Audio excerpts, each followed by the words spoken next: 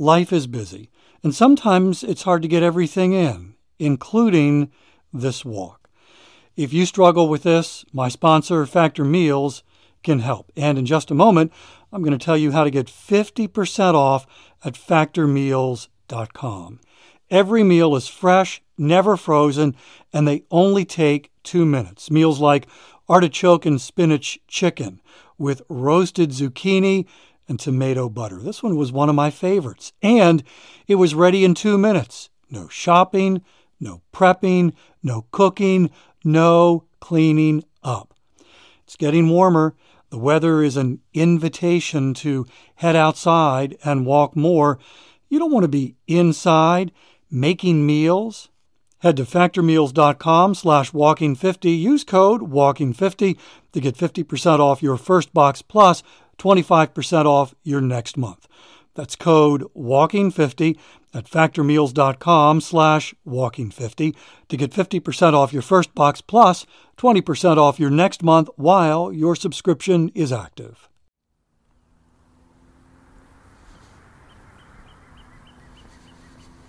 All right, are you ready for our 10-minute walk together? Welcome to Walking is Fitness. This is a podcast of action because that's exactly what we are doing. We are walking together for 10 minutes, holding each other accountable for keeping our commitment to fitness.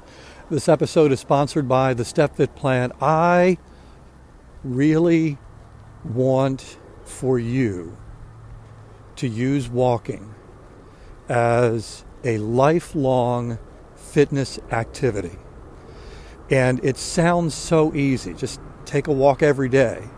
But as you probably have discovered, we've all discovered that fitness, creating a sustainable fitness exercise routine, even using our walking, is challenging because it all happens on the front end, establishing a habit that eventually leads to fitness momentum and then on to fitness transformation. That habit is key, and the StepFit Plan will help you to first create that habit by setting the right starting goal and then gradually, over time, increasing that goal, increasing the intensity so that you're building the habit, which then turns into momentum and then on to fitness transformation. The StepFit Plan, it's effective, it's free, and it's yours. Go to walkingisfitness.com.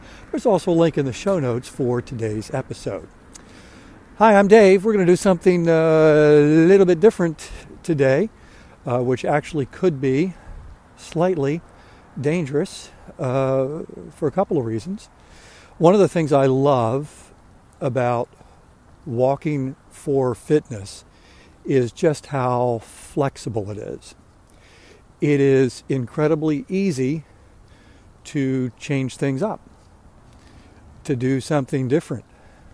Now, my wife will tell you that I am a creature of habit. In fact, she has said, I don't know anyone who loves their routines more than Dave.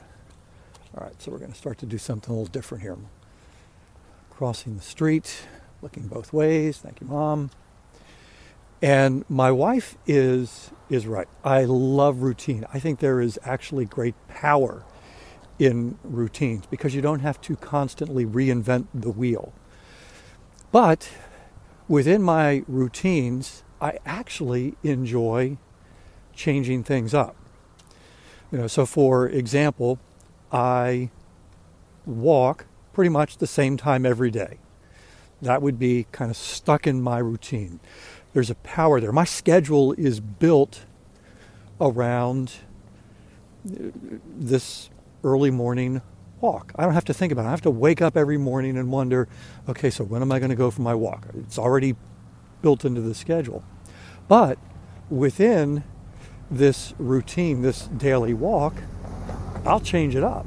And I love the flexibility of doing something different, which I am doing right now. Typically, you just heard a car go by, typically I will walk down that road, and I'm pointing, can't you see me pointing? I'll walk down that road and then turn the corner and keep going, which brings me to danger number one. I know when I've reached 10 minutes, when I reach this road to nowhere, which I described when I first started doing the podcast. It's this big field, and there's a pull off from the main road into the field. It's like they were going to build a road or a parking lot or something, and then just stopped about a dozen feet in. And I know that if I start near my home and keep walking, when I've reached the road to nowhere, it's about 10 minutes. Except I've discovered it's actually 12 minutes. So clearly what happened was when I timed it, I was walking my regular pace, which is faster than the pace I walk as I'm doing the podcast. I guess probably because I'm thinking about what I'm saying. So danger number one is I'm changing my routine here, changing where I'm walking, and I won't know when I've hit 10 minutes. Danger number two, what I'm doing right now is walking along a lake. And right now I'm looking at the lake. It's dark, but there's enough light that I can kind of generally see what's going on. Plus I brought a flashlight. And there's a couple of ducks on the lake. I can see that. But this lake has alligators. How do I know that? Because I've seen twice now, as I've walked along this lake, I've seen an alligator. In fact, what I'll do is I'll post a video. This is the first time I saw the alligator. I'll post a video of the alligator on my Instagram, Walking is Fitness, so you can see this was months ago.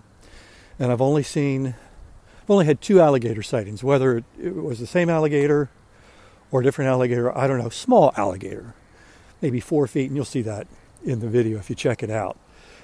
Here's the thing. I mean, alligators obviously very dangerous, but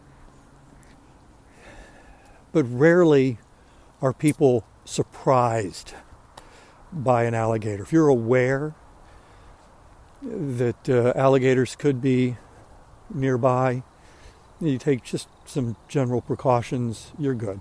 Like, I am probably 10 yards, so 30 feet from the lake. And alligators can run fast, but only for short distances. And what I've heard is if you're at least 30 feet away, and an alligator, which they don't typically do, an alligator actually starts coming after you, that if you've got a 30-foot head start, you're probably safe. But I was walking along here once, and it was early morning, and I didn't see it, but I heard this loud splash. And I'm convinced that was the alligator, who was probably right on the edge of the lake. And, I don't know, saw me, sensed me, whatever. And he was more afraid of me than I was of him. And he bolted back into the lake. But I love how, as I'm walking for fitness, I can change things up. I used to, when we lived in Maryland, used to go to Washington, D.C. at least once a month and would walk around D.C. And I got to the point where I knew the city pretty well. And yet,